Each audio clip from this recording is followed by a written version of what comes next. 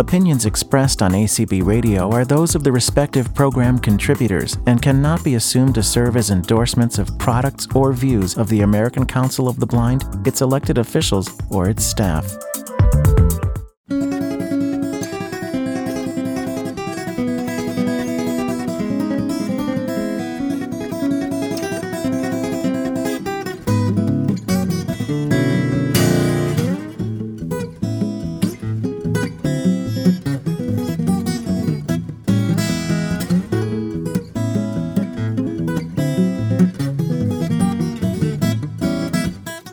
Good evening and welcome to Tuesday Topics. We thought we'd never get here. Last week at this time, I was chugging along on a train between Orlando, Florida and Hollywood, Florida, trying to get home.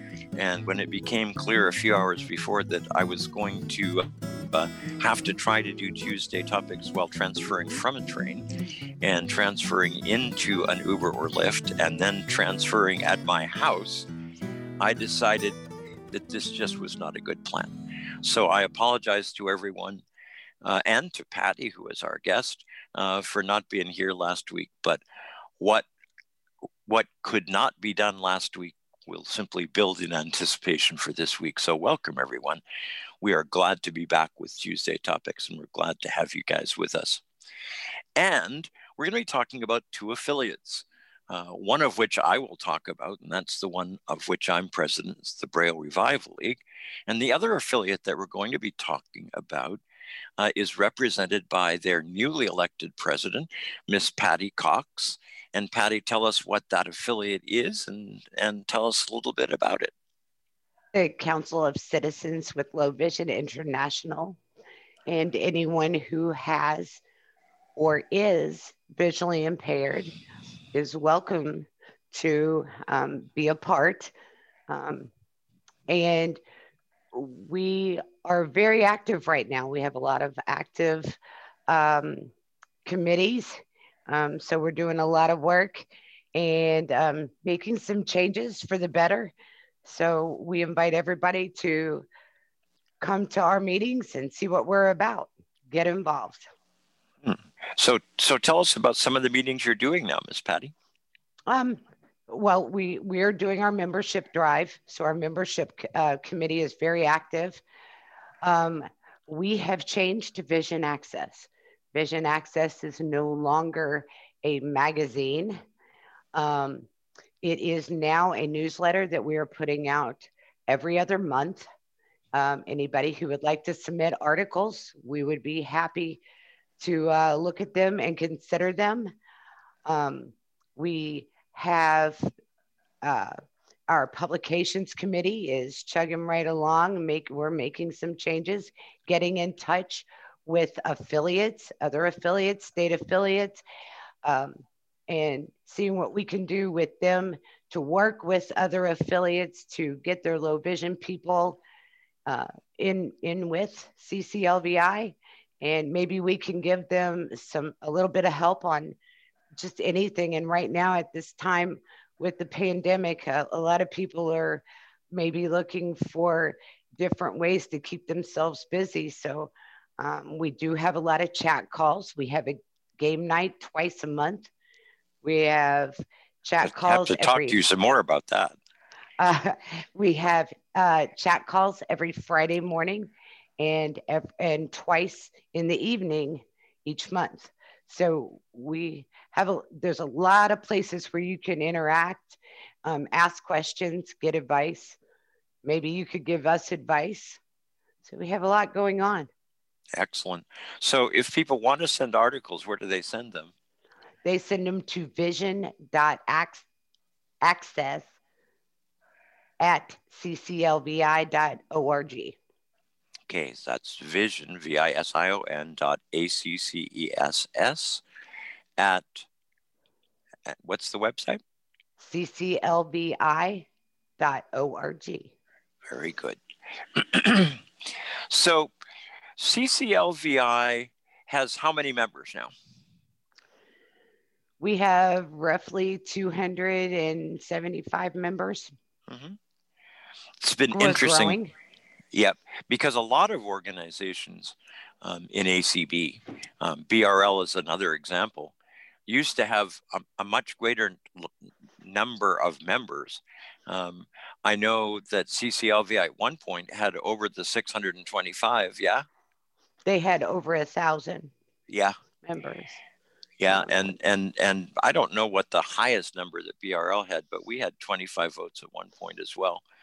Our membership is probably a little bit less than CCLVI's. I think we're right at 200 members, and my membership secretary may kill me because I'm misstating our membership. Right around there, though. So let me talk for just a second about the Braille Revival League. It's an organization that started in about 1980. When did CCLVI start, Patty? Do you know? 1979. Yeah, so right around the same time. BRL was basically formed as it became increasingly clear that with the advent of the new technology and speech coming on computers and teachers suddenly deciding that it was better to use speech to teach kids than it was to use Braille, it was becoming less and less easy for Braille to be taught. And we were also noticing that some of the hard copy Braille publications that used to be out there were gradually disappearing, and that the number of Braille readers that was being served by the Library of Congress was getting smaller, and that the Braille reading population in this country as a whole was getting older. So we decided that it was time to form an organization, and that organization was called the Braille Revival League. And I think it's significant that 40 years later, we're really at a place where a lot of the problems remain the same, while we may have made things a little bit better, and while certainly the outlook for Braille is a lot better than it was, and we'll talk about some of the reasons why that's true as the evening goes on. Some of the basic problems that surround Braille still remain, and I suspect that's true for CCLV as well. So, Miss Patty, what do you think are the biggest problems that partially sighted folks have now? Being able to read whatever it is. And with the new technology, yes, we do have more ways to enlarge print, but sometimes I feel that people are saying, I get all of this mail and everything is in such a small font that and I don't have a device, or my magnifier is not as high powered as it needs to be. I'm having trouble reading. So I think that's one of the major problems is we have more people that are losing their vision to macular degeneration, and they don't know how to cope with the vision loss. Now, one of the things you guys have every month are low vision calls. Why don't you tell us a little bit about those? Every month we have Let's Talk Low Vision, and they have a subject each month. In fact, it's on tonight at 8:30. It's every third Tuesday at 8:30 p.m. And it ranges from different subjects. It could be a professional. It could be someone who has a certain product to sell. It could be just about anything, but there's a specific topic that we talk about. And usually, or often, you do have real live, honest to goodness optometrists or ophthalmologists on, yeah? Yes, we do. Yes, most of the time. And that's pretty exciting. And it's been going on for quite a while now. I mean, what, 5 years or so? It's before me. Well, I wouldn't say before me, because I've been around ACB for a long time. So yeah, it's sort of hereditary in your family, I think that. It is. Michael Byington spoke at our convention, and he called himself and my mother the ACB brats. Well, there are ACB brats, there are ACB kids, and there are grand brats now. So, but all of our meetings, the Let's Talk Low Vision, it's very good. It's very informative. I encourage everybody to go listen at least once. As there's different, as I say, there's different subjects. And if you'd like to get on our email list, we can put you on the email list. Oh, tell people how to do that, Patty. You can go to cclvi.org and you can go to our website. It will get you to membership forms, our Vision Access, and it can also get you to where you can subscribe to our email list. Excellent. So the Let's Talk Low Vision, I think, is on ACB Radio, is it not? Yes, it is. Yeah. Yes, so people can also listen on ACB Radio Mainstream to Let's Talk Low Vision, and you can find the schedule when that program is available by going to the ACB Radio webpage, or just by listening to Mainstream in between programs. You get to hear the dulcet tones of Debbie Hazelton telling you about the schedule. It may not be entirely up to date, but we're getting there. And but the truth is she will tell you about Let's Talk Low Vision, and I have listened to a number of those shows and have learned a lot. I'm sort of an outsider because since I was born with no vision, a lot of what I've learned from folks with partial vision about what the issues are that surround folks with low vision. So, Patty, if you're partially sighted and you're using magnifiers, and it's still a struggle for you to read, is there a cutoff point at which CCLVI might recommend to a person who is a low partial, let's say, that they actually stop using large print to read? I'm a firm believer that you should use that vision until you can't use it anymore. But the transition, before you lose all your vision, as it's gradually going away, it's best if you go through the transition with using voiceover and screen readers. You can also use that even beforehand. Someone at our chat call last night said that on their iPad, they use a magnifier and they use speech. And no, I think it was their PC. I'm sorry, their PC. They used the magnification to read, and they have it coordinating with the speech, and they can hear and read. And if they miss something, they're still hearing what's there and can read that too. So really a combination kind of works. Yeah, it's best if you do the combination. I haven't gotten to that point yet. So I listen to others and I learn from others, where is that point? Well, it's different for everyone. It was kind of a struggle for me because I was in charge of access services at the largest community college in the country. And I'd have a lot of large print students come in and want CCTVs in their classrooms, and that was fine. I was glad to put them there, glad to make magnifiers available to them that they could take home with them.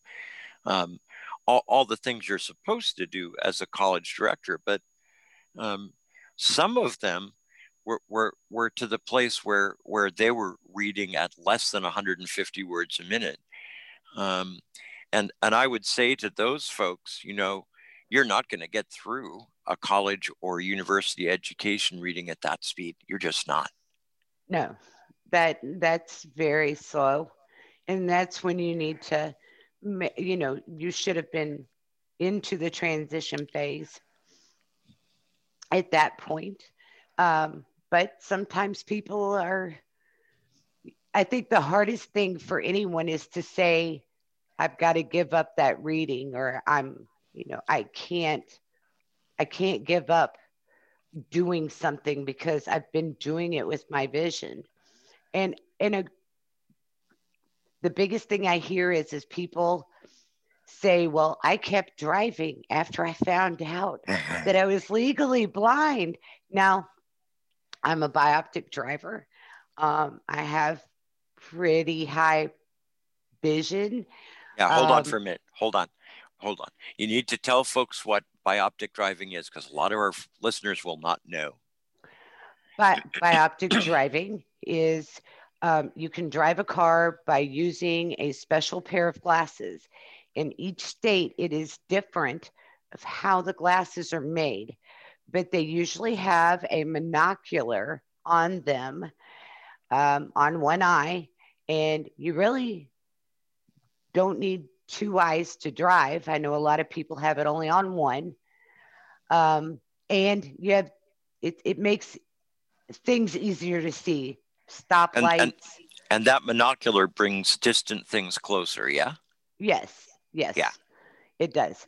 With the bioptic driving, I say to people when they say, well, I'm still driving a car, and I'm like, you're looking at that package in the store and you've got it 2 inches from your face. And I'm thinking, oh my gosh, it kind of scares me. I try to want to get out of the store before they leave. But that is one thing that people, I hung up the keys when I quit driving. When I had developed cataracts, I went home. It was a gray day and there was a gray film over my eyes. And I just went home and I said, I'm done driving. Since then, I've picked it back up and became a bioptic driver, because before I was not a bioptic driver. Now, bioptic driving isn't legal in lots of states. Is that right? I'm not sure exactly how many states that it's legal in, but I know ACB has quite a few bioptic drivers. We do. I'm not sure which states that it is in. I know Kentucky, Mississippi, Indiana. Yeah, are the three that I'm for sure of. And Georgia as well, I think. But Florida, for instance, it's not legal to be a bioptic driver. It's interesting. Are you guys doing anything about that at the moment, or is it just not high on your priority list?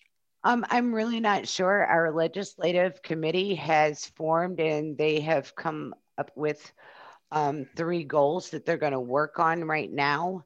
Mm-hmm. I haven't heard anything from anyone about us, helping pursue getting bioptic driving in any state.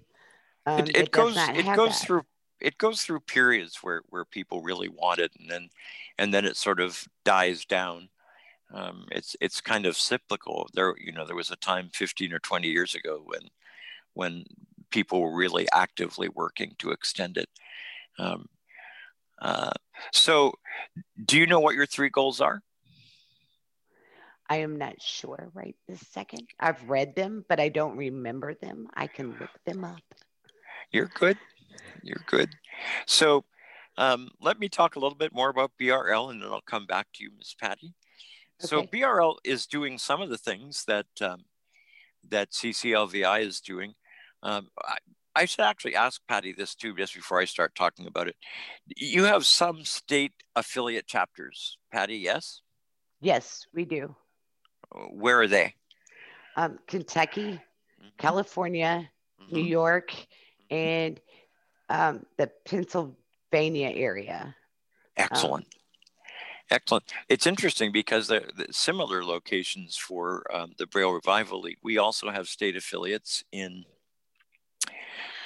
Well, we've got one that's kind of coming back, we hope, into existence in Missouri. We have one in Illinois. We have one in California. We have one in Florida. We have one in Pennsylvania, and we are actively working to create one in New York, and we have one in Texas. So, and those state affiliate chapters are really useful, we think, in BRL, and I suspect that what Patty's going to say is the same thing. A lot of the ways that you can promote Braille are best done at a state or local level, in my opinion. You can get out there and do reading demonstrations.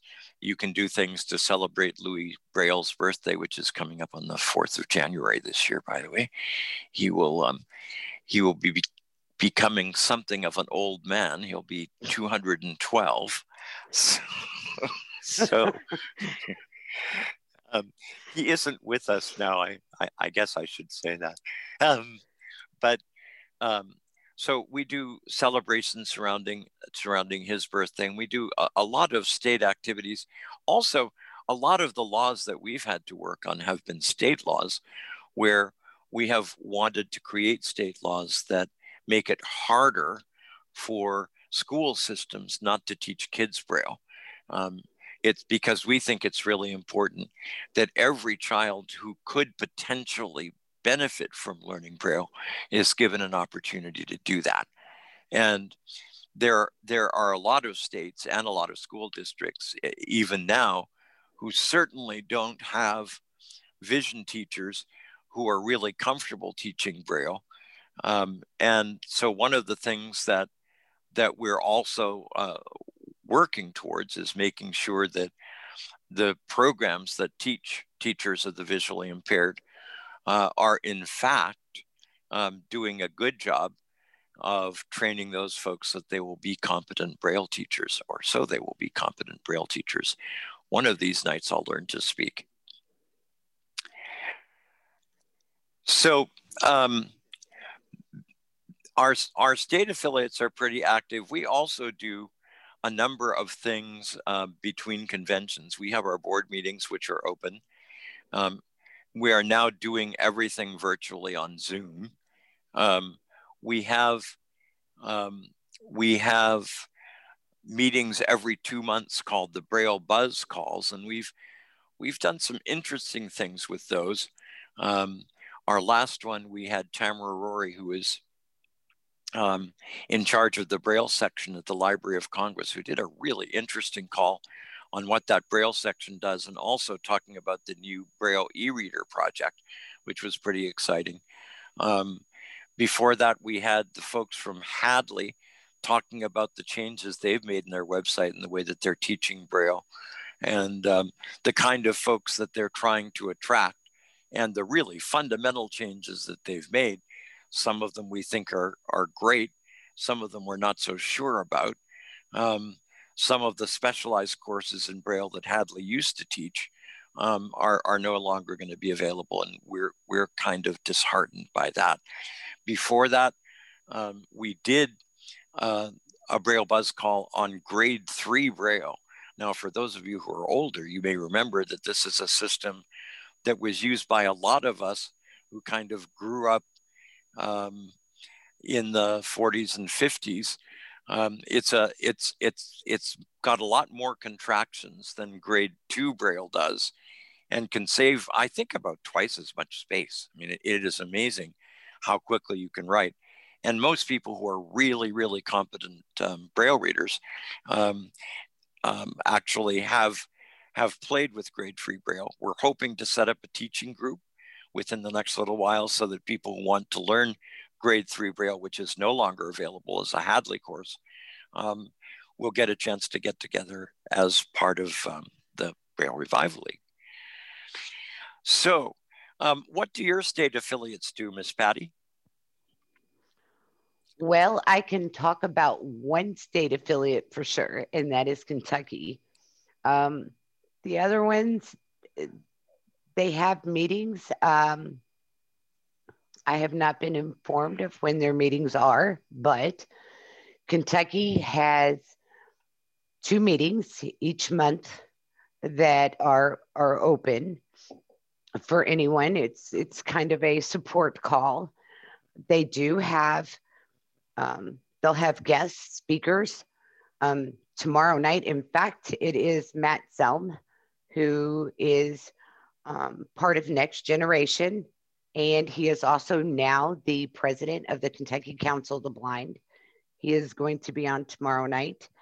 It's every first and third Wednesday of the month.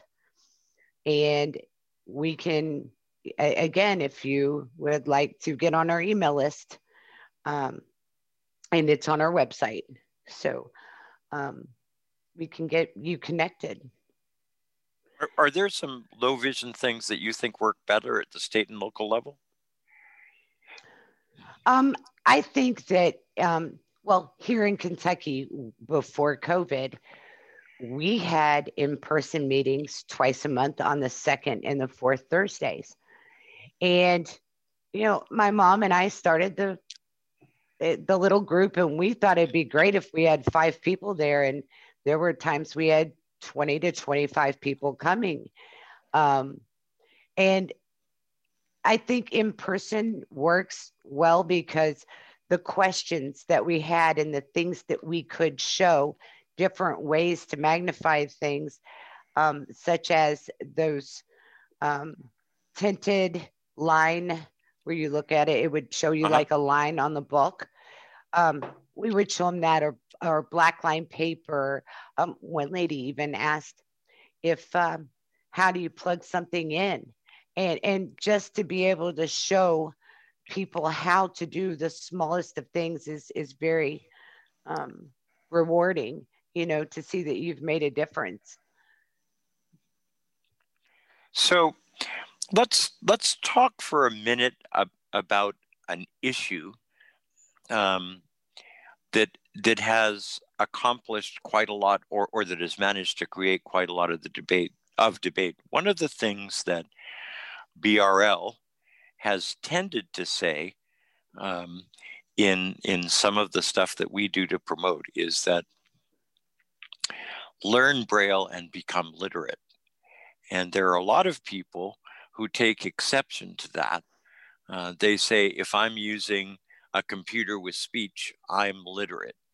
How do you, as president of CCLVI, feel about that? If somebody is just using speech on a computer and is not actively involved in using magnification, is that person literate or not? I believe that they could be literate, but again, just like with Braille, I'm not literate in Braille, but I feel like, you know, I am literate. So, but you can I still think it's read large important. print, though. I can still read large print, but I would say since I've had cataract surgery, the large print's not as easy to read. So I feel I'm still literate, but now I use a device because I was reading large print, 18-point large print, right, with just glasses. And now but when you say you use a device, what are you talking about? I use CCTV, New okay. Eyes. But again, that's still magnifying the print and reading the print. Right. So, I mean, I wouldn't question whether you were literate there, but if you could no longer read large print, would you be literate? Yes. Okay. It's an interesting debate, and when we open it up relatively soon, we'll see what some members of the audience think about this as a question. I'll talk about 2 things because Brian Charlson and I used to have some major debates, and really planned to do that during a convention at one point. Essentially, my view is that even if you're just using speech, you're probably literate, but not very competent in terms of literacy. One of the things that was interesting that I had to fight with a lot when I was in charge of access services was a lot of the entrance tests before I got there, and a lot of the tests that were required for graduation from high school were reading tests. And those reading tests used to require that you either take those tests using large print or using Braille. And if you couldn't take them either way, in Florida, you couldn't graduate from high school, which meant that they created an opportunity for exemptions that people got. But I fought very hard to say that that kind of reading test, or that kind of test of literacy and comprehension, is not measured by the way that you read, but by your ability to understand what you read. And so for me, it was very important to establish that literacy itself doesn't depend entirely on whether you can read print or read Braille. But on the other hand, I think being able to read both or either is really important. My ability to read large print was pretty impossible, but I did used to use an Opticon and was able to do okay. I found that I could read probably for 20 minutes or half an hour at about probably no more than 30 words a minute, but I read books that way. Which is an indication of how much I wanted to read books. And the other thing that I think we need to say when we're talking about the whole literacy debate is that blind people on average have probably read more books per capita than their sighted counterparts, which makes it very difficult to call anyone who's blind illiterate. But Absolutely. It's an interesting debate. Yeah. Yes, because, okay, I'm one that I don't listen to books. I guess because I remember when I was young that when it was time to take a nap, that we would hop up in my grandfather's lap and, go to sleep to the talking book. So I guess that's something that I use as a sleep aid. But I believe that, I see on Facebook people all the time, this is a good book. And then 3 days later, there's another one from the same person. This is a good book.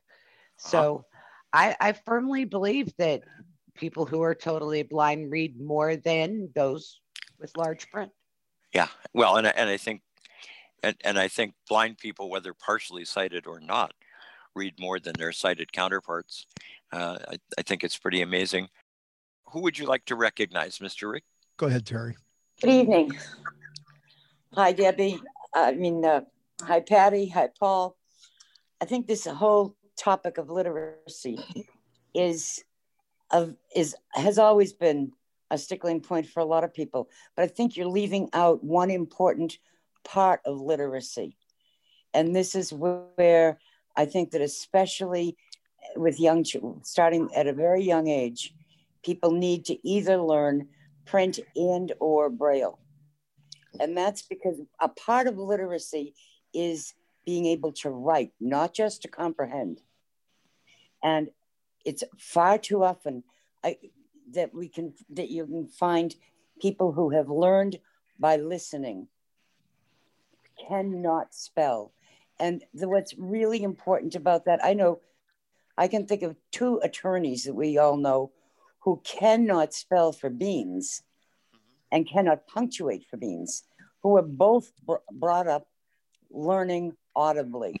Now, there are folks who say, Terry, and you can comment on this because you're a Braille producer, but there are folks who say that even kids who read Braille are not good spellers. I don't know what the reason is, but I am a good speller. I mean, I defy virtually anybody to whom I send articles to find spelling errors in what I send. What they will sometimes find is note taker translation errors, but as long as you're not accepting what you accept. Well, that's right. As long as I'm not dictating, that's correct. Yeah. Dictation can get you into trouble. But Terry, is literacy? Does literacy also involve, do you think, finding a way that you can effectively, for instance, look at notes? Is that crucial? I think we all need to be able to look at notes. Yes. What I think is probably one of the most crucial points is that once someone has gone through the whole education system, for instance, and then starts looking for a job, you are not going to get very far ahead if you write a legal brief that has 40 or 50 spelling errors in it, has where spelled the wrong way, or there, wrong there, or something like that. Yeah. And those are the kinds of things that people do not learn tend not to learn to differentiate when learning by sound only. I think that's a really good point. Thank you, Miss Terry. Yes. Have a great night. We will. And we may hear from you again. You never can tell. Never can. Patty, any comments on what Terry said? I agree with her. Just with the sound not being able to, on the large print side of it, being able to see those words. They came out with an app, and I was watching one of those, little commercials on the iPad one day, and it was a game where you could pick the word there and the word there, and you read the sentence and you've got to pick it.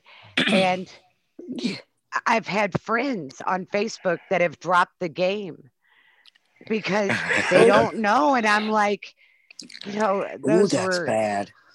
Yeah, bad. The word to and the word to and the word to, and they have a sentence and you're supposed to fill them in correctly. And it's a number also in the word to. Interesting. Yeah.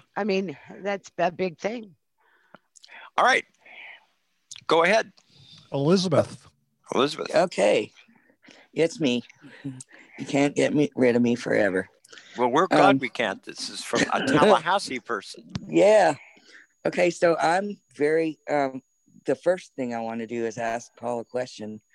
Yes. What did they do about when they made those stupid rules about taking the tests with no audible? What did they do about people with dyslexia or other kind of learning disabilities that can't read physically? Really, the same thing was true for them, Liz, and they were in an even more difficult place. Yeah. For two reasons. Firstly, because their grade point averages tended to be significantly lower than the blind kids did, but second, they were in a bad place because in general, they were forced to use print whether they wanted to or not. And so what tended to happen is they simply failed the reading test and ended up with special diplomas. Ooh, that's so terrible. So wasn't good. Yeah. So, but I'm like you. I know how to read print and Braille.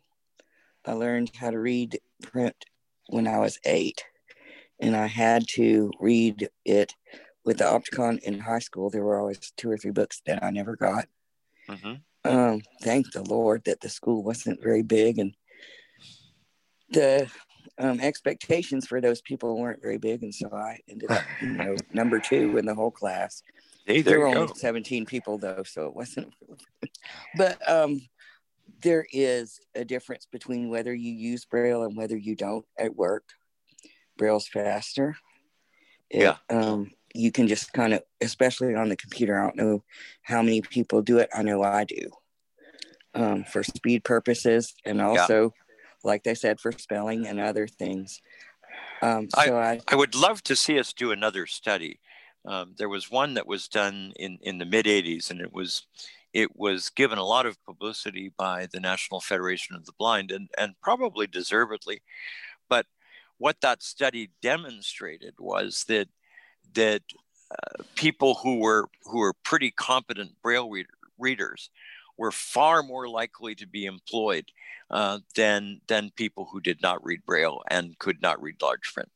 I saw that. And then the other thing is that I actually know people that were too, they couldn't see well enough to read print, and they never were taught Braille. And so they have nothing, no concept of, like we said, there and there, two and two. And, and then they're, 50 learning how to read. So, Patty, did you learn Braille in school or not? No. I went to, I was unable to go to KSB, Kentucky School for the Blind. And I didn't fit the category of getting any services until I was a senior. I also went to private schools, Catholic schools. And for the most part, if I was put in the back, I most of the time felt like I advocated for myself, or I would get with a friend. I would have a friend that would say, could I see your notes? And I knew who would take good notes and who didn't take good notes. But when I was in high school, it took a half a year to get one of the nuns that was, I had 2 classes with her, English and history. You had it nuns, took a half. You had nuns too? Oh yes, I had nuns. Oh, I had some doozies, and I'll tell you that ones I loved. That explains everything right there. There you go. Oh, what does none that of that to you, Rick? But reading the circles, they always wanted you to do the test and fill in the circles. Well, I could have 2 circles filled in on the same line, or one line that would have none. I had trouble reading them. And when we finally got be easy to disqualify your ballot. I do mine on an accessible machine. I refuse to mark my ballot. Once I got the nun to figure that out, at the end of the year, she says, "Oh, you're taking your test like everybody else." And they would do is let me write down my answer to each one, and then I would take it to my counselor, and my counselor would do the circling. Would do the circling. And then I went on to college, and I went to Sullivan University, which is it's one of those, they have terms, and it's a faster track. That was the second college I went to, but they did not have, Amanda Selm went there too, and they did not have any services for those of us who were visually impaired. And there was 3 of us going at the same time. Gosh. And they did not, want us to, they did not want to accommodate us at all. And so good. I think that might be something that CCLVI should look at now, and see what colleges and universities, large or small, what are they doing to provide assistance? When there was a lady that was there that was totally blind, that was there 2 terms before us, and the only thing that she had a beef with, and that she had a lawsuit for, was because everybody wanted to play with her guide dog. Well, they gave her Braille. They let her take her test a certain way, but they said, "Oh, you all have vision, so we don't need to provide any assistance." Oh, that's ridiculous. Something to look at. Yeah, it is something to look at. All right, any more hands? Yeah, Ann Byington. Miss Ann, are you still talking to me? If I can figure out which buttons to push, and I would like to know how to fix that, and we'll talk about that later, but I've got several short comments. I worked with somebody on their GRE for high school, not GRE, GED for high school. Yes. And I had this woman could not read or write Braille. She could not type sufficiently to do the essay part of her test. Uh-huh. And so I taught her how to dictate the essay with appropriate spelling and punctuation. Uh-huh. And when we got to the State Department of Ed, they said, nope, she can't do it that way. She's got to use a scribe, which in parlance of theirs was a reader. I said, why? She's quite capable of using a tape recorder. Well, we'll know whose test it is. And I said, no, you won't. You can transcribe this off of her tape. And I finally had to go to the feds. We've won that one, but it took a little doing. The point I would make is, I used to tell people, and they didn't like hearing it, that if they couldn't use a slate and stylus, they were functionally illiterate. And I still believe that, because if you don't have a way to take notes and communicate with yourself and other people that doesn't rely on technology or batteries or anything but the metal slate and stylus, you can't read your own notes and you can't prepare your own notes. Now, I will be honest and say I don't label stuff in Braille anymore because I can use the NFC tags. I use a Braille note taker. So my Braille writing is quite a bit more limited. But when I was teaching, I did all of my notes in Braille because I could get to them fast, and I did start taking the shorthand course, but, you know, learned as much as I needed. Did you use a slate to write those, or? I sure did. In fact, when I started my anatomy class, the professor and I hadn't gotten together beforehand, and I was sitting there writing like crazy, and he said, "Who's making that noise?" And I timidly raised my hand and went, "I am, and I'll talk to you after class. I'm taking notes." And we had a great relationship, but it started out a little rocky. But I think Braille literacy is critical, and I think it does include writing and reading at whatever level people can do. And the thing that really bothers me is the AER listserv used to have people writing, teachers writing and saying, "Oh, my 4th or 5th or 6th grader reads 65 words a minute. Isn't that wonderful?" And I wrote people and said, "Hey, I read 225 words a minute, and I'm not unusual. You guys are setting the bar way too low for these kids." Right. So let me ask you the same question that I asked Patty, and that I'll ask others. Is a person who can't read large print and who can't read Braille illiterate? If you define literacy as only reading, probably not. But I don't define it as only reading. I think it's reading and writing and self-communicating. Well, Miss Ann Byington, I don't know how to fix that. As always, you've contributed amazingly to our discussion, and I thank you so much for calling. And what was your question about our 100-year anniversary? Yeah, when did Kansas start? 1920. I thought it was before that. Nope. But wasn't there an organization of and for blind people in Kansas in the 1880s? The School for the Blind started in 1895. That was those are the dates that I know. I'll have to look at what I read, and I'll get back with you, because I really thought Kansas had been around longer than that. Well, as far as we know, we started in 1920. That's still amazing. Do you guys think you're the oldest affiliate? Oh no, Oklahoma started in 1919. Excellent. See, I didn't even know Oklahoma started in 1919. See, you learn something every day. Miss Ann, thank you very much. Sure. Mr. Rick? Yeah, Tom, you're next. Tom. I had nuns too. Yeah.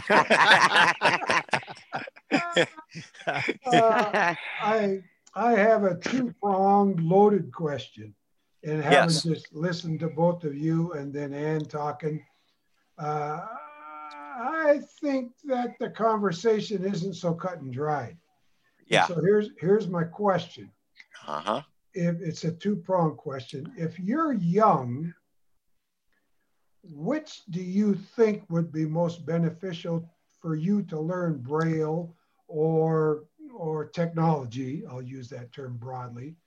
And if you're an older person, I'm going to say 65 and older or 60 and older. I'm in my mid 70s, so I'm older. But it makes a difference whether you're young or old. So if you're old, which do you think would best benefit you, Braille or technology? All right. Well, these are really Braille directed questions. We could ask Patty the same thing in terms of large print, yep. But in terms of my response to you, Tom, if you're younger and you have to choose between Braille and technology as your primary form of learning, I would absolutely say Braille, because there are just too many benefits that exist later on. Now, I grant you that technology gives you the ability to do a bunch of things that Braille, that in the past anyway, Braille, because of the expensiveness of electronic Braille displays, was out of reach for most people. But I don't know that that's the case anymore. You know, we're almost to the place now where there is the possibility that we'll end up with a free Braille display being made available for reading through the Library of Congress in 5 or 6 years, perhaps. Mm-hmm. But in any case, we're at a place where Braille displays can be bought for $500 or $600 or $700 and in several varieties. So we're not just talking about one. So the prohibitive cost of Braille no longer exists. And so for younger people, I would definitely say Braille. And for older people, I think I think most people would expect me to say technology, but I don't know that I'm going to. Mm-hmm. And the reason that I'm not going to is I don't really expect people who are older to learn grade 2 Braille and become, you know, arbiters of UEB or anything of the sort. But there are so many inclusive things that Braille can enable you to do, like playing cards or writing down phone numbers, and that don't require a lot of learning. And as long as you have the tactile proficiency, and i.e. as long as you don't have neuropathy or something that prevents you from reading Braille, I think everybody, no matter what age they are at, ought to learn some Braille, simply because it maximizes their ability to be independent. Do you agree, Patty? Patty? You know, large print, I would say, is a little bit different, because technology can make that large print happen a little easier than trying to get a large print book. New books come out and they have to go through this whole process. My cousin, he wrote a book, I guess 3 years ago. And yet today it is not in large print. So I'm going to break down and buy that book and read it under a device. But so but Patty, if you bought the book and put it into your computer, wouldn't you be able to use a screen magnification program in your computer to make the print bigger? Yes, but I'm very old school. First of all, I like to take notes by pen and paper. That's because of the nuns. You're old school. It is. Yeah. But yeah, it could be. And second of all, I like to read a book just like any other sighted person picking up a book. I like to read a book. Curl up on the couch with a blanket and read a book. Yes. I don't want to sit in a chair and look at a device the whole time. That's another problem that I have, looking at a device too long. I think that's fair. But I guess I'm thinking that large print books are becoming almost as scarce as Braille books because they're just not being produced anymore. That's true. No, they aren't. And when I will say that young people with a visual impairment, knowing what that visual impairment is, if the outlook is that when you're 40 or 50 years old, that they're saying that you could lose all of your vision. My mother will be happy for me to say this, which I have not done. I think that you need to learn Braille. Yeah.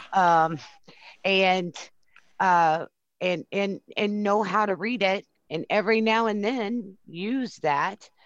But when you're older, I know that we do have some people that can pick up and learn Braille easy, and older people might have a little more trouble with getting the Braille down. So maybe it is technology. So, Tom, you've heard our answers. What do you think? Well, I'll comment on your answers. Good answers, both of them. I asked a question because I have a low vision support group here in the little town that I live in. And most of the members of our group are older folks, seniors.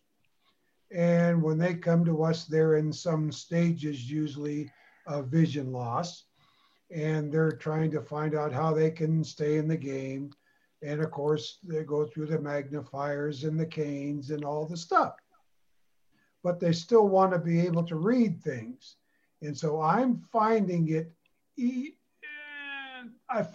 I'm recommending to them that if they can figure out how to rudimentally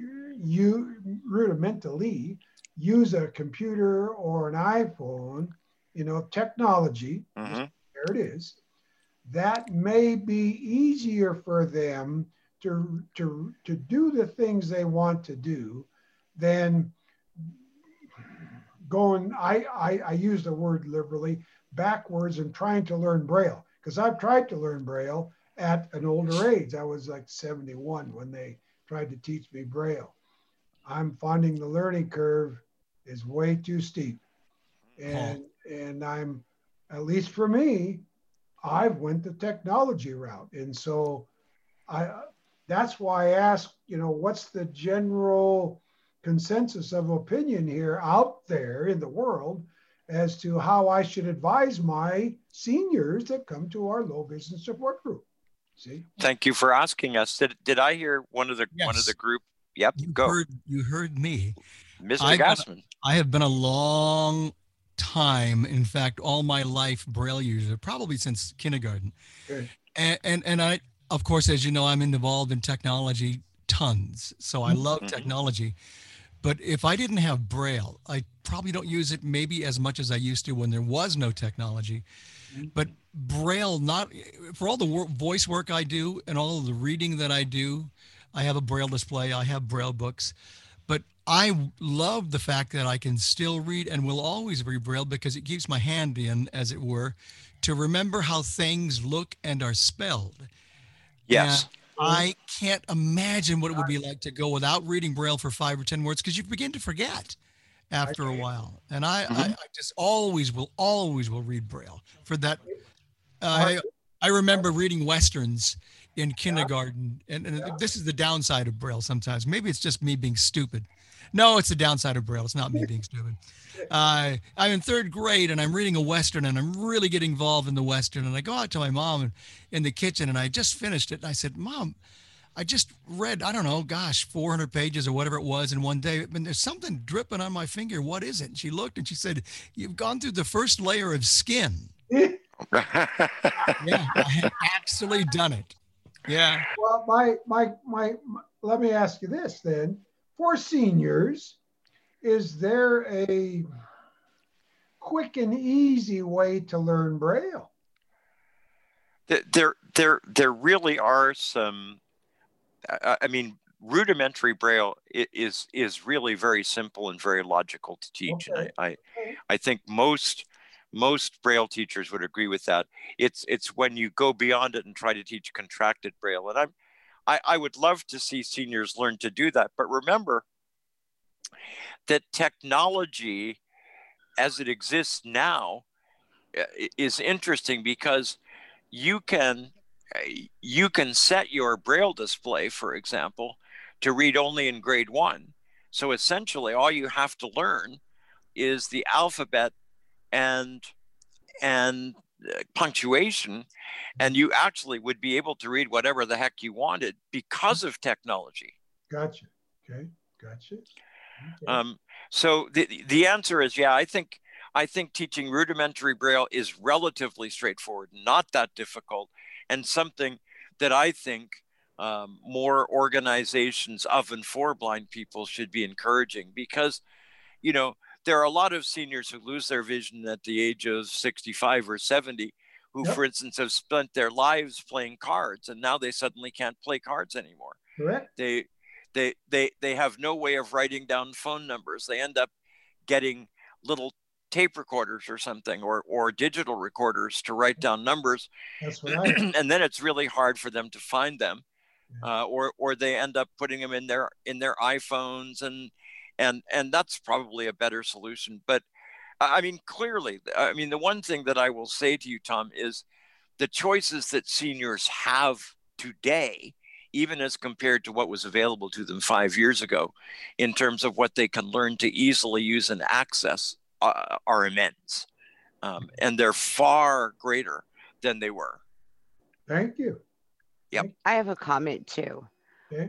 Yep. Patty. You know, as people lose their vision, the one thing that I think is the most important thing for a person who had vision to do is to practice all the time. And I know checks are outdated and most people don't use them, but that is to write their name. And I've taught handwriting a couple of different times with the Greater Louisville Council and KCB when they had adult ed. And as people lose their vision, their names are not, you know, they don't sign their name the same. And I guess this year with this election and with the matching of names, you know, that are on the ballot. The signatures, right? Yeah, the signatures. I think it's very important that they keep signing their name and to practice that, because if you don't, the banks, everyone, I mean, those documents that you sign, they're important documents and they need to look the same. And as you lose your vision and you are not signing the same, and you're not going to, I don't sign my name the same as I did 20 years ago, but I don't sign my name the same twice in a row. Well, and most people don't, but to practice that and to sign a few things all the time. I think that's an amazingly good point, Patty. I really do. Mr. Rick? Phone number 8219, please. Hi, this is Peter Heidi. Hi, Peter. How are you? Oh, I'm fine. I have been blind and sighted 4 times. And I'm with you, Paul, that Braille is essential. I had in going back and forth between print and Braille, I had an issue that when I read Braille, I couldn't remember what print looked like, and when I read print, I couldn't remember what Braille looked like, and so I had to. That's fascinating. When I started, I would have, well, when I got sighted, I had days when being sighted, there was just too much sensory overload, and I'd go back and have what I called my blind days. And I was fortunate enough to be able to take glasses off and be blind again, and go back to using a cane and reading Braille. And it would take me about a half an hour to 45 minutes to be able to start reading Braille again.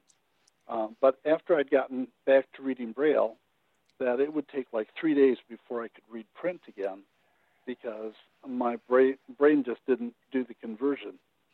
And now you're at a Braille reading phase now, are you not, Peter? I am, and I am so relieved. And are you likely to stay there? Oh yeah, yeah. I have 2 artificial eyes now, so. Yeah, you're likely to stay there. Yeah. I don't have to worry about going back anymore. But that the literacy thing, when I got my sight back in 1970, first of all, I had real issues being able to keep track of uppercase and lowercase letters. Interesting. And so I was, for instance, I was taking Spanish at the time, and you're trying to write a test, and all of a sudden it was like, so what does J look like? And I could remember a capital J but not a lowercase j, and so in Braille, a J is a J is a J. It is. And and so I just thought, what the heck, it's a J, I'll just put it in. And that sighted people want you to write according to case. Yeah. Just for those listeners who may not know Braille, in Braille, you use a symbol in front of the letter that's supposed to be capitalized. In most cases, a .6 goes before the letter that's to be capitalized, but you don't have uppercase and lowercase letters in Braille. Go ahead, Peter. So that, yes, thank you. So that, that was a problem. And going back to print and then coming back to Braille, how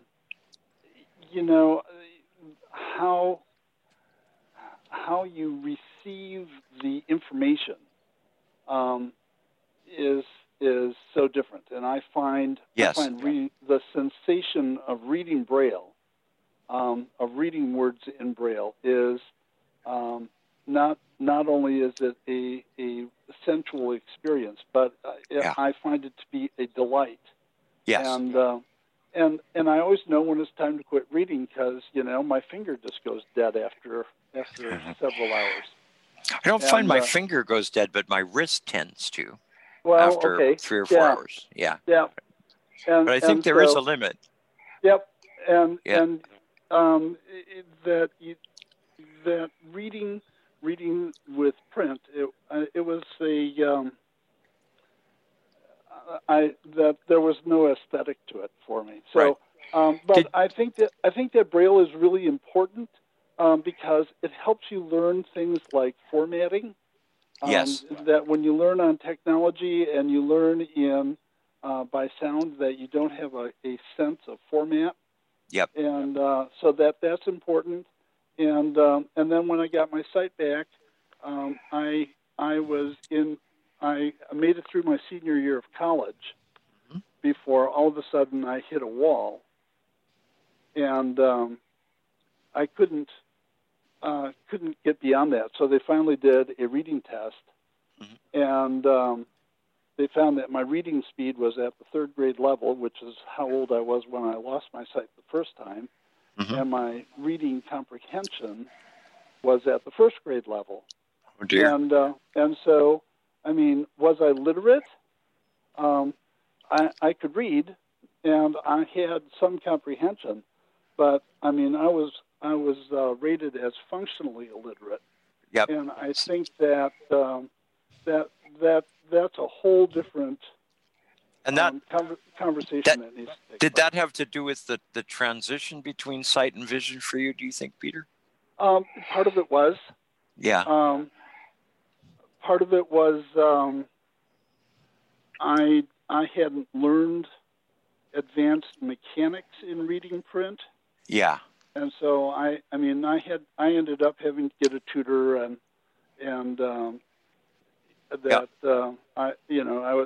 I was with a counselor at the university. I was at University of Wisconsin, and he said, whatever you do, please don't tell anybody that you were able to make it.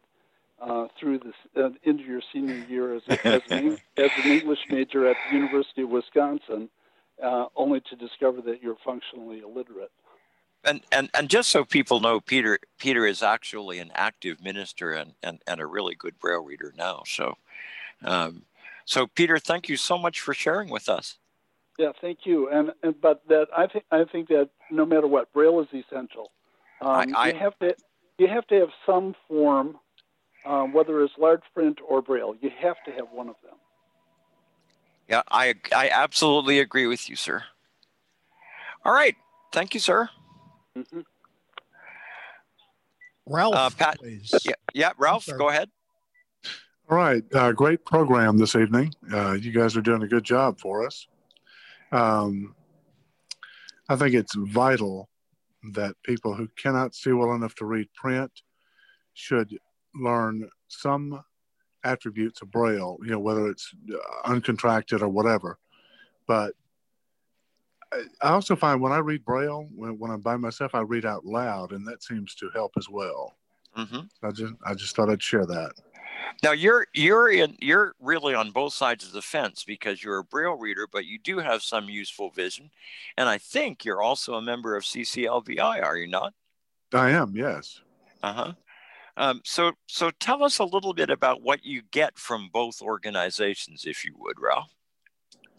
Well, CCLVI is a good organization as well, with the various programs that we're involved in there, and Braille is that's where I live. I mean, if I lost Braille, I would be sunk. I just would be. Ralph is editor of what I haven't told folks about so far, which is our award-winning magazine, which comes out twice a year, called the Braille Memorandum, or in fact, the BRL Memorandum. Yes. And the last issue was 79 8.5 by 11 Braille pages, and our other issue is probably a little shorter, but not much. So that's another thing that you get for when you become a member of the Braille Revival League. And both Patty and I will tell you before the end of the program how you get to join both of ours, our organizations. But Ralph, you feel comfortable in both organizations, yeah? I do, yes. Mm-hmm. My print skills are very limited because of course, my low vision. And I grew up learning Braille, but I know the capital letters of print easily. Some of the lowercase give me trouble at times, but I would have had trouble with Peter's J's, because I always thought that the two J's looked the same. So if I were to sit down and try to read a page, because of the way my eyes contact the printed word, it would be very slow. It'd be like R, A, L, because of the focus of my eyes. So, but I could do it if, I have the capacity to do it. I just don't have the vision to do it. Excellent. Mr. Ralph, thank you so much for your call. Yes. Miss Patty, anything about what Peter said? Well, I have a comment about what whatever comment you want to. Go. That is that I know quite a few people that read large print, and they do read aloud too. And I think as I do it also, as we have lost some vision here and there, that we might miss letters in reading the print. So actually reading aloud allows us to get the full story. Kind of make sense of the whole thing. It does.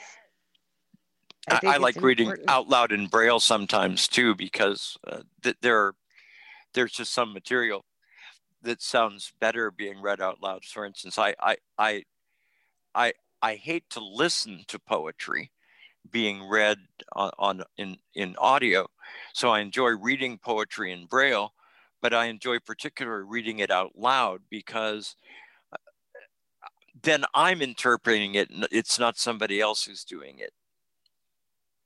Yes. Yeah.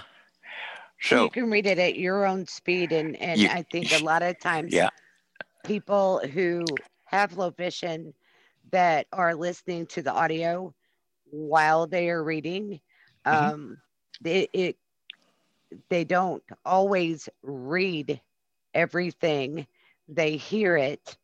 And I myself, if I'm listening to something, I will try to take the speed down to where it is that I can read with it without missing anything. And see, that's where you and I kind of differ, because as a kind of a longtime technology user, I'm a little spoiled because I actually read technology usually at about 500 or 550 words a minute, and that's where I'm comfortable. And if I have to read it more slowly, I tend to start losing interest. But I can read Braille at maybe 250, 300 words and do okay with that. Anyway, do we have another hand? Yeah, we do. Agnes, please. Agnes. Hi, Paul. This is Agnes from Greeley, Colorado. Hello, Miss Ferris. How are you? Oh, hang it in. I agree that it is essential for people to be able to read Braille, and write it. And even though I, have a computer, I still rely heavily on Braille. I know how to use a slate and stylus and do use it. I do have my Perkins Brailler and I use it. And I know what it's like to be in a situation where I was always using Braille and suddenly be told, right now you can't do this. When I worked as a Braille proofreader for what was Braille Transformation Services and then Transformation Braille, and then went to Braille International, I acquired a job-related injury there. And for a year, I could not use Braille. And that was so hard for me because I kept everything in Braille. I read everything in Braille. I'd make Braille labels, and I had all my addresses in Braille, and I had to switch over to taping, and I had to be very specific when I did it, in the sense that I would always have to make sure that I would make copies of tapes, because tapes break. And they do. They do. And the other thing is, I used to teach, and when I taught, I tried to apply the philosophy that Dr. Gideon Jones, my professor at Florida State University, was that you tailor the technique to the person, not the person, to the technique. And I had different people at different levels of being able to read Braille or not because of different circumstances. But I also had some people that lost their vision, and when they were sighted, they were pretty illiterate. They did not know, how to read or how to spell. So when I would begin to teach them Braille, we would have to work on all of that. And I don't own an iPhone, so I can't avail myself of all those different apps that they have. But I can tell you this, even if I did, I would use it because I live by myself to get the information, but I would be constantly slapping on something in Braille. I even Braille stuff, when I get my groceries, and I have a friend that comes up from Denver sometimes, and one of the things we do is grocery shopping, because she loves the grocery shop. I do not, but she does. And she'll come home and we'll make the Braille labels and put it on things. And she has often said to me, she said, Agnes, I watch what you do all the time with all of this. And she said, I'm thankful that I can go into a store and just buy my stuff and bring it home. And she often tells people that. But when I was learning to use, and when I learned to use technology, I couldn't do it without my Braille, because I'm always making Braille notes. And when I was taking some classes at the University of Northern Colorado, people said to me, "Oh, Agnes, you don't need to keep all these numbers and stuff in Braille. Just put them on the computer." I said, "Oh, no, I've always got to have my Braille." Well, guess who they'd call when their iPhone was down and they needed a number really badly? And I can tell you, there were a few of them that were hesitant to call me, because they didn't know what I'd say. And lastly, I do want to address the issue of teachers learning Braille so they can teach it well to their students. I helped to assist with teaching a Braille course as part of my assistantship when I did my master's degree at Florida State University. And I was not the head person, but I was her assistant. And I had students, I think, who wish they could have just taken my fingers and sent them somewhere, because I was tough and I expected good Braille. And I gave them some instruction about ways they could try to erase to give a good erasure. But if I could feel the erasure, it got, marked off. But the person and I had a little difference of opinion at the end of the class, because there were some things when she graded their final projects, she didn't count out for that I did. But I was also asked in the beginning, if they wrote something and realized that they had a mistake, could they use the full Braille style sign and block out the word and write next to it? And I said, absolutely not. I said, these students have to learn how to give good Braille, good quality Braille, good neat Braille. I said, would you hand a sighted student a test that you had crossed out and wrote over? And she said, well, no, but I said, but nothing. I said, they need to learn to do this. They need to learn to do this properly and appropriately. Yes. Right. And from what I've been hearing lately, more and more over the years, teachers aren't taking it that seriously. And as was mentioned, people think if you just run something off on Duxbury, it's okay, but it's not. I mean, they could hand somebody something and a whole line could be, missing. I mean, it's getting to be more okay because of UEB, but it's still not okay, I think, in terms of formatting and that kind of thing. Miss Agnes, one last question, and I need just an answer. Yes. If people can't read Braille and can't read print, are they illiterate? I say so. From the standpoint of not being able to communicate and make their own notes, they're illiterate. From that standpoint, they might be able to listen to things, but you still can't do everything you need to do. Thank you, Miss Agnes. Mr. Rick? Phone number 2318, please. Yes, thank you. My name is Estelle. I'm calling from Fort Collins, Colorado, and this is my first time on your call, and I'm very, very impressed and pleased with all the conversation. My comment is about the person who was asking about teaching seniors Braille. Yes. I am a senior, and I am reading Braille at a pretty slow rate. I heard you said you could read 250 words a minute in Braille. If I'm on a good day, I can read one page a day. But that's really good slow from starting where you are, but that's fine. Well, I'll tell you what, the thing is, I have this condition which a lot of seniors have, and that's neuropathy. Yes. And it's very difficult for me to feel the dots, especially when there's 2 or 3 together that have 4 or 5 dots in each one, and it's really hard for me to distinguish. And about the only way I can do it is by the text, the content. But I think that's one of the things that keeps seniors from even trying to learn, because they can't feel the dots, and it's really a difficult issue for a lot of the seniors. So that was my comment, but I really do enjoy your program. Thank you. Thank you. And let me ask you the one-word question. Is if a person can't read print and can't read Braille but can use technology, are they illiterate or not?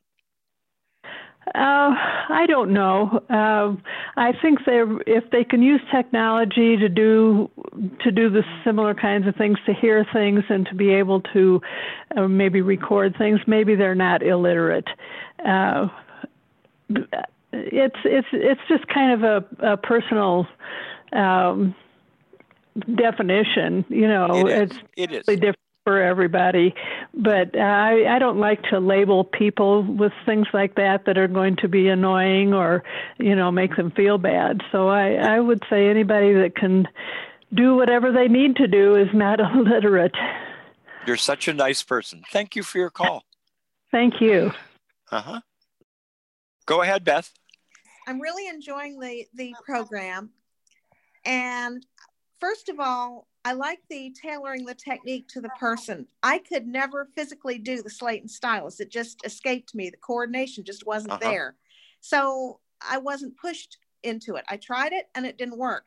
As far as UEB, I have not learned it, but I can read it because of context, and I find it very interesting. Yes. Also, you would be amazed, well, maybe not, because you get emails from sighted people. Their spelling and grammar is atrocious by a lot of sighted people as well. I think you make a good point, Beth. Absolutely. Yep. And what you were asking about literacy, I would need to look up the word in a dictionary before I could answer the question of who is literate and who isn't. I don't feel that I am prepared to say that. I think by everything that I have usually heard, if you cannot read or write is the definition that I've heard, but I haven't really looked it up. That's correct. But if you read with speech and write using a computer keyboard, is that the same thing as being able to read and write in other ways? And that's of course, there's spelling. That's the question. Yeah, I mean that's the question we're debating, and I'm not sure there's a right answer, Miss Beth. Yeah, there may not be it may be kind of a gray answer. The thing that I'm so glad that we're doing this tonight, because I've been discussing Braille with a sighted friend who is extremely interested in the topic, and when I told her that 10% of blind people read Braille, she was shocked. And then we got to talking about something else, and she has asked a few questions, and I have the good fortune tonight of being on this show. So I thought I would read these to you, and you could kind of give me your thoughts. And I think I know the answer to a few of them. When children are denied Braille, because is it because the parents are unwilling to say, oh, you need an alternative to print? And also, is it because kids don't want to be different? That's the first question. So I think all of those answers are partly correct. I think there are a lot of parents, if they have a choice, who would prefer that their kids not be taught Braille. On the other hand, there are a huge number of parents who really want their kids to be taught Braille, and they have to fight to make it happen. I think usually there's kind of a battle, and Patty may want to get into this too. There's usually a kind of a battle. If I had the choice of having this really cool little Braille display in class with me that was new technology and it was really cool, and that my classmates would probably be very jealous of, I would probably choose that over a bulky large print book. Yeah. Yes, I agree. If I could have an iPad in class, if I had an iPad in class to where I could have the book on the iPad and I could have it blown up, and not have to try to strain and read all of that material, and I could have it at the font that was very comfortable to where my eyes would not tire.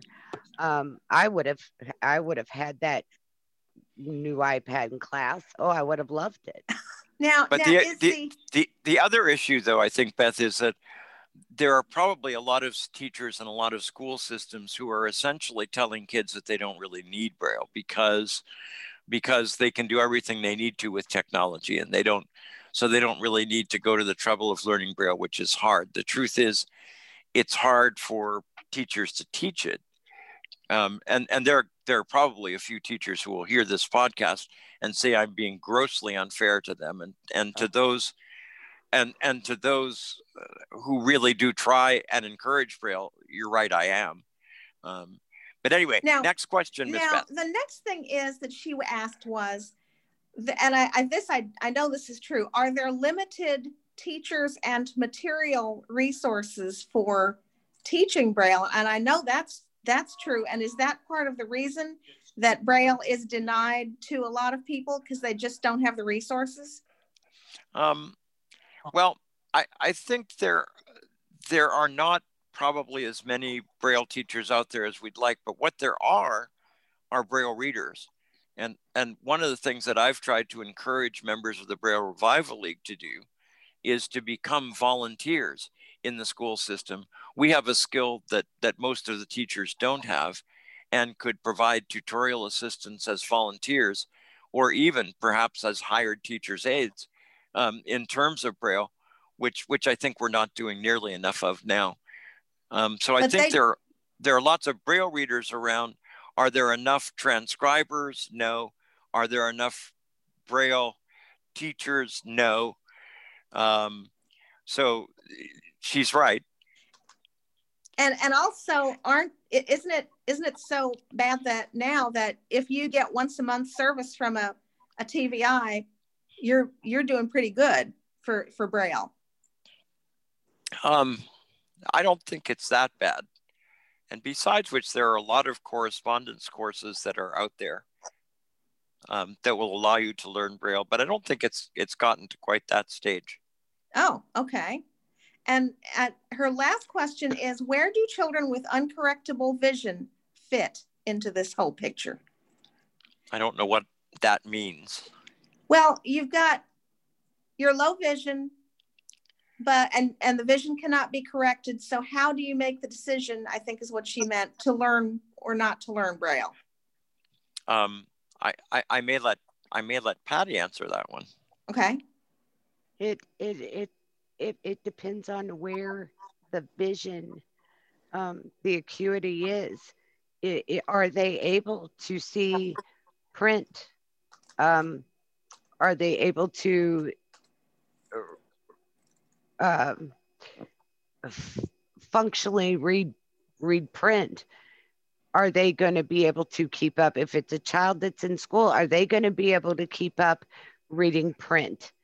If not, I think that they should, learn Braille, because you need to learn to read and write.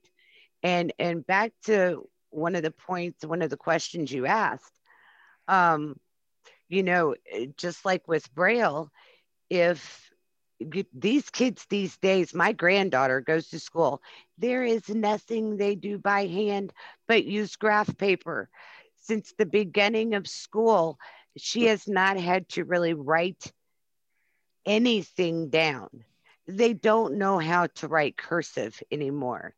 Most of these kids are going to grow up, and if they had to sign a check or a money order or sign for their house, they're going to do it in print, because they don't teach what they need to teach, so that they can. I just don't believe that you can live without knowing how to read and write. You brought up a very interesting point. When I sold my home a couple of years ago, I signed electronically. Interesting. I didn't have to sign. It was all electronic. Just how much older I am than you, Miss Beth, because I ended up having to sign like 30 times. So when I last bought a house or sold one. Miss Beth, thank you so much for all your questions. Much. And my friend says thank you too. She's extremely interested in this, and I will forward the answers to her. Thank you. You're more than welcome, Miss Beth. Miss Karen. All right. On the technology front, I hope we haven't strayed too far from this, but I have, Paul already knows this, I have the Orbit Reader, and I'm very, very guilty of having about, I would say, 20, 30 books on my Orbit Reader that I would not or otherwise be able to own, because there's not enough space in Braille, aka hard copy Braille, to store all that stuff. But and that's becoming a big issue. That's becoming a big issue, isn't it, Karen? Because sometimes mail persons don't want to deliver hard copy books, and your average Braille book is going to be 3 volumes or 4 volumes, and each of those volumes is going to be pretty big. So it does become an issue. And the other comment I have is if and when they come out with the MIT Braille, I'm not giving up on this, by the way, Paul. And I hear that. You'll probably get sick of it, but I will quit nagging people about letting me use Braille menus, because the whole purpose of the MIT Braille is to replace the Opticon. Yep. So we'll see how it works. Miss Karen, thank you very much. Thank you. Mr. Rick? Renee, please. Renee? Thank you very much. Okay, thank you very much. A few points I'd like to make. First of all, I am one of those folks, and I am a member and board member of CCLBI, but I was born totally blind and then got partial vision, which has changed over the years, so I can see out of one eye. But they took Braille away from me when I was of 6, as far as my parents could tell me, because since I started to see, then they wanted me to use print. And I learned Braille later in life, and I still have my grade 2 Braille notes, and I started to learn grade 3, but then after college, it kind of died down. Yes. I don't like the UEB Braille because it's extremely cumbersome, and I'm having a hard time with it. I do have a Braille display by Freedom Scientific, and I wish I would have gotten the 40 cell rather than the 14 cell that I got, and I just may go ahead. But I'd like to see the Braille. What bothers me about UEB Braille, I feel my choices are taken away, because the displays, yes, you can have grade 1 Braille or you can have UEB Braille, but I can write in grade 2 Braille. But if I'm reading on the computer, it's coming across as grade as UEB Braille, and I think that there are some Braille settings for that. But when there are, you should be able to get back to the old style grade 2 Braille if you want to with the devices now. Now, maybe 4 or 5 years from now, that may not be the case, but right now you can. Yeah, and I'd like to discuss that further with the BRL folks, and Sure. I'm going to try. That's not the place for here. As far as I know that for the neuropathy they have jumbo Braille, and they used to have micro Braille. And I couldn't do the micro Braille, but the jumbo Braille was what a lot of older folks who have neuropathy would use. Right. Now, what was interesting is Japan has actually used what amounts to micro Braille as their standard Braille. If you look at Japanese Braille books, it is really tough to read because the Braille is really tiny. Tiny, yeah. And I do use a slate and stylus at times. I'm not a fast Braille reader by any stretch of the imagination, but I do use it for work. I kind of spot read Braille. I use it for work when I'm reading money, especially if I want to the figures and things like that.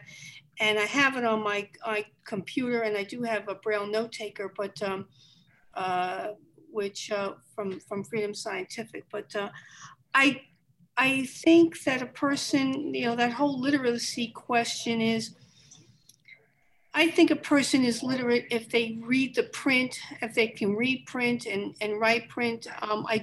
Obviously I consider myself literate, but I'm not literate in Braille. And I have to thank my mother for, she really encouraged me to get back into Braille because it should never have been taken away from me. Yep. And in grade school. And I learned how to read and write. I learned how to write print by feel. The teacher would have to make the letters by hand with Goodness. holding on to my hand, because So that's how I learned how to write print, and I have to think about it. And sometimes if I'm writing in print, I have to think about the letter I want to make and how do you make it, and I have to stop. But I guess I don't want to rattle on, but I really like the discussion. And thank you. I would really like to come aboard the BRL, one of the meetings, to discuss this business of UEB further with you. Sure. Because a lot of older folks don't want to have anything to do with it. And I don't know what we're going to do 5 years from now, but I really don't want my choice of Braille being taken away from the computer settings, because that's where it is. It's the settings in the JAWS or whatever it is that you're using, whether you use the Braille. Yep. Thank you, Ms. Renee. Comment. Go ahead, Patty. She mentioned about her parents, and I think that parents that are blind or visually impaired are more they're more in tune with what their children need, and they push more for Braille and or large print.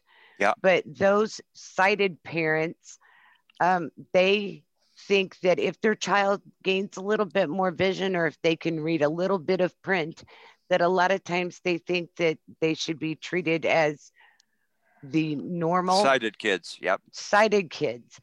And I think that's a big difference. And it's a big mistake too. Yes. Yep. Patty, thank you. Mr. Rick? Kathy Farina, please. Kathy. Hi. This has been a very interesting discussion, and I would like to mention that I am a member of CCLVI. I'm also secretary of my local ACB chapter, and I use a Braille display and take notes as secretary, but I do have vision, and I learned print when I was in kindergarten, but at that time they didn't have a lot of the magnifiers they have today. So they said, gee, you can read print, but it's so slow and your eyes get tired so much. We really think you ought to learn Braille, just because you'd be able to do your homework faster and better. And so they did. They taught me Braille. And I am so glad that I learned it. I am really, I use it. I don't write it as much as I used to when I was in school, but I use it, to make notes and to label things here. And my husband's totally blind. So if I want to leave him a note, I can leave him a note because I know Braille. And I think that everybody should consider having all the tools they can in their toolbox. I think that, I agree that you're not literate if you can't read and write and communicate with other people in writing. So, that's just my opinion, but I am just very glad that I learned Braille, and I still read it whenever I can, and I can use print, and I am glad I can read print, but I'm also glad that I have Braille. Kathy, thank you so much for your call. Mr. Rick. Phone number 4640, please. Hi, Betty Passanati from Philadelphia. Now, that last lady had it right. All the tools, not one, all the tools you can have. Anybody can learn Braille, whether you can see or not. You can't learn print if you can't. You can't use print if you can't see. But you can use Braille whether you can or can't see, and you can use Braille whether your sight is fluctuating. You're right, Betty. Yeah. You're right. I had a quick question, which is a little off topic. The last call about the e-readers, unfortunately, Yes. I tried to listen to it, but my state convention was going on, and I had signed up for something or other, and and all that, so I missed the chance. Very quickly, dear. Are you going to need a computer to access the new e-reader, or how No, are you going to access not at the all. books? Not at So all. how does that work, roughly? They get downloaded directly, and that's all I'm going to say. Okay, so you'll download it directly into the machine. All right, fair enough. That's great. Yeah. As far as the discussion and the call, it's wonderful. It's fantastic, and I believe there's too much of this or that, one or the other. We need the whole spectrum. sighted people, sighted people need pencil and paper. I've never, everybody needs a basic non-electronic form of reading and writing, whether it's pencil and paper or Braille. Now the technology, the interesting thing is Braille and technology are coming together in a way that makes them help each other. Braille, with the Braille displays are one thing. I have a Braille Speak, which I'm very sorry they don't make anymore. That uses Braille another way. You don't feel it, but you hear it. Well, you can connect it to a Braille printer. But you use the Braille keyboard, you use the Braille commands, and you can spell and all that. You don't feel it, but you can go back over the letters and all of that. Yes, that was a great wedding of technology and Braille. Yes, Braille it was used in a novel way, I thought. And, it was. And I'm very sorry they don't make it anymore.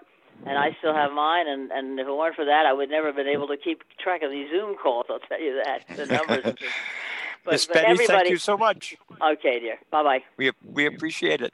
Let's try and take two more quick calls, Mr. Rick. Yeah, phone number 3317, please. Hello. Hi. It's hard to come in at the end because I don't want to duplicate and repeat what people have said. I do the Hello, Literacy Miss Pat. Project. Yes, sir. I belong to CCLVI, proud member of Braille Revival League.org that everyone should join. I love CCLVI. We now have, for the first time with Windows 10, narrator and magnifier working very well together. I just want to hit some quick points.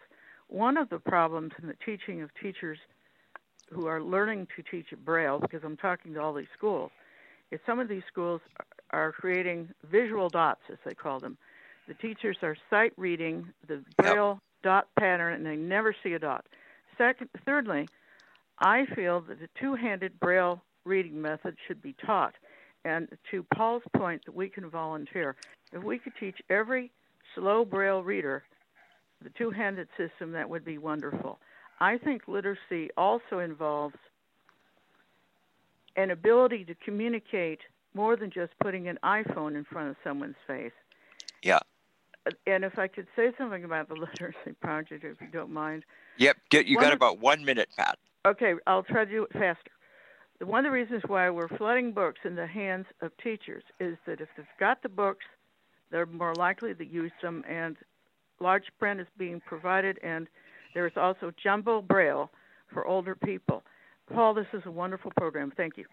Now, Pat is from Indiana and runs a Braille Literacy Project. For what she does is puts books for kids into libraries and into the hands of teachers, and contacts education training departments as well to try to promote Braille literacy and adults. So I mean, it's an amazingly effective project, and thank you so much for all you're doing, Pat. Oh, good. This is Jeannie. Haha, I was ready. Okay. I want to build on what Anne and Peter and Ralph said. I think that functional literacy is, in fact, having a way to reverse back and forth, being able to read and write in Braille or print. And, do it so that you can read your own things. I have learned how to write my print letters, but I can't read them. And I can type with a keyboard, but I can't read them. So if I couldn't read Braille, I would be functionally illiterate.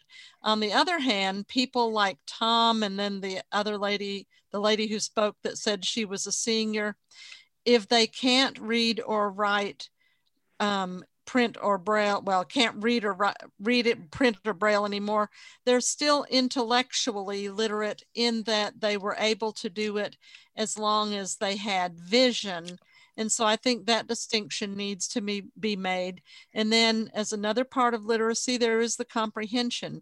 You can read a story to a 3 or 4 year old child who hasn't learned how to read himself or herself yet, but that child can comprehend that, Goldilocks said, oh, this one is just right. And they can know what it means.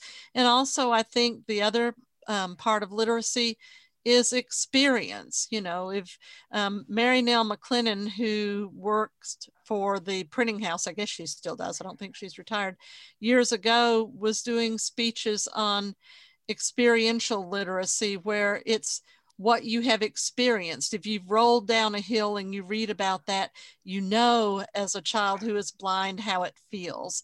And also I think that always Braille to a child who is blind is absolutely as important as print is to a child who is sighted.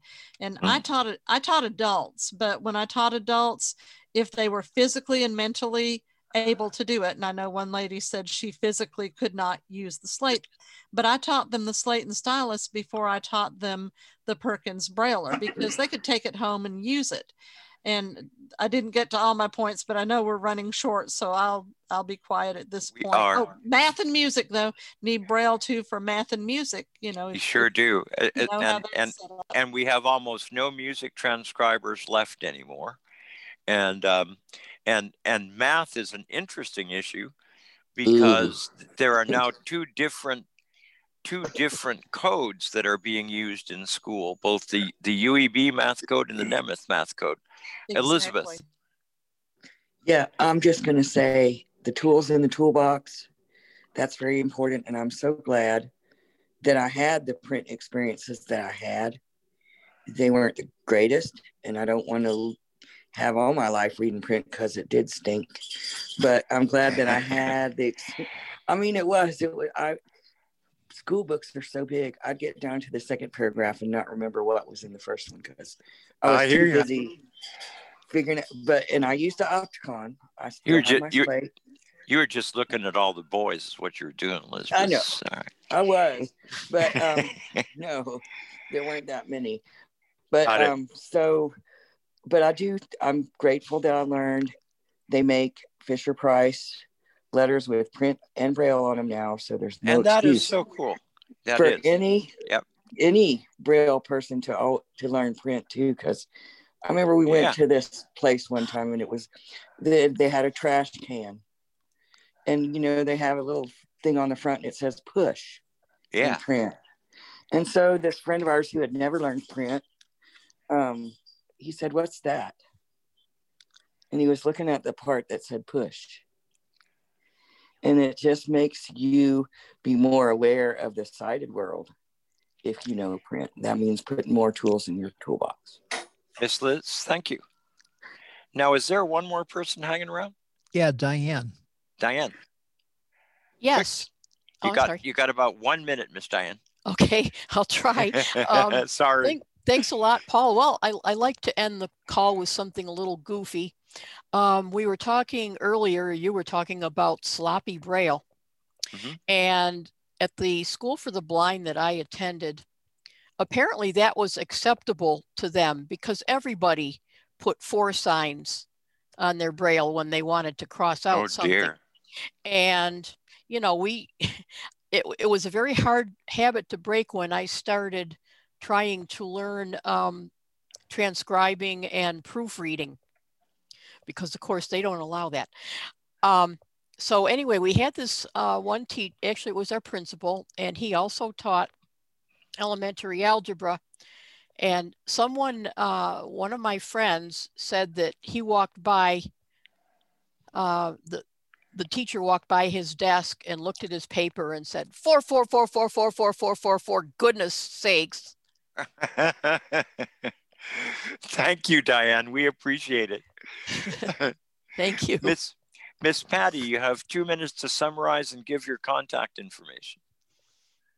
Okay. I would hope that everybody could come to our chat calls, learn a little bit more about CCLVI. You can join CCLVI by going to cclvi.org. Go to the tab that says Join CCLVI. There are different ways that you can become a member. You can download a form and send it in with a check. And the address is at the bottom. We have an online application. And if you need any information, we do have an 800 number that is 844-460-0625. You can also give me a call. My number is 502-905-0869. And we'd love to have everyone join. And do you want to talk about 2 events that are coming up in the next month that you want people to know about? On the 4th Monday, we have game night. And every Friday morning at 11 o'clock, we have 11 Eastern. We have a chat call, and we talk about just about anything. So you can come, ask questions, and learn a little bit. And excellent information about how they can get on those is on your website? Yes, it is. It's on our events page. Very good. Miss Patty, thank you so much for being a part of tonight's program. I have enjoyed having you as my guest, and it's been fun to go back and forth. Yes, it has. Thank you. Mm-hmm. Sure. So the Braille Revival League, if you're interested in joining, we do also have a website, which is BrailleRevivalLeague.org, all spelled out. So that's BRAILLE. On that Braille Revival League, there is a section where you can join.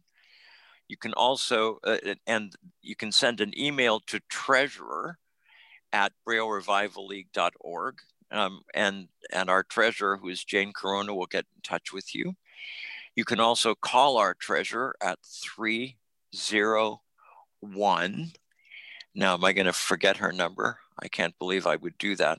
The last part is 2131. And it is, well, that's ridiculous because I just called her today. Anyway, Ralph. Is 301 598 yes 2131. Yes. Thank you, Ralph. Next week on Tuesday Topics, we will have as our guest Jim Crott, who is a member of the ACB board, but also has had an interesting life. And I think folks will find him a very interesting person to get to know a little bit better. I've enjoyed our conversation tonight about the 2 affiliates and about literacy in general. I think it's important for people who are blind to explore together what makes a blind person effective and competent, and what the impact of vision loss and the impact of tools like Braille are in terms of making people more capable of being fully included in the world. And I also think it's important for us to share differences of opinion. If we could persuade others in our society to be as reasonable about sharing information as we are in ACB, I think our country would be a lot further together and probably a lot further along in terms of creating a country where we could get things done effectively and appropriately. Tuesday Topics is an opportunity for all of us to interact, I think, in an appropriate and respectful way. And I'd like to thank all of you who are involved with our podcasts or who listen to us every week. You are what make Tuesday Topics good. I am just the conduit through which information sometimes flows. Appreciate the opportunity to be a part of Tuesday Topics and look forward to having everybody join us next week when we get a chance to talk to one of the more interesting members of the ACB board, whose life has been extremely interesting and extremely exciting. Again, my thanks to our hand raisers, our streamers, and to my co-producer, Rick Morin, for making Tuesday Topics what it is. Without them, this program would be nowhere. Good night.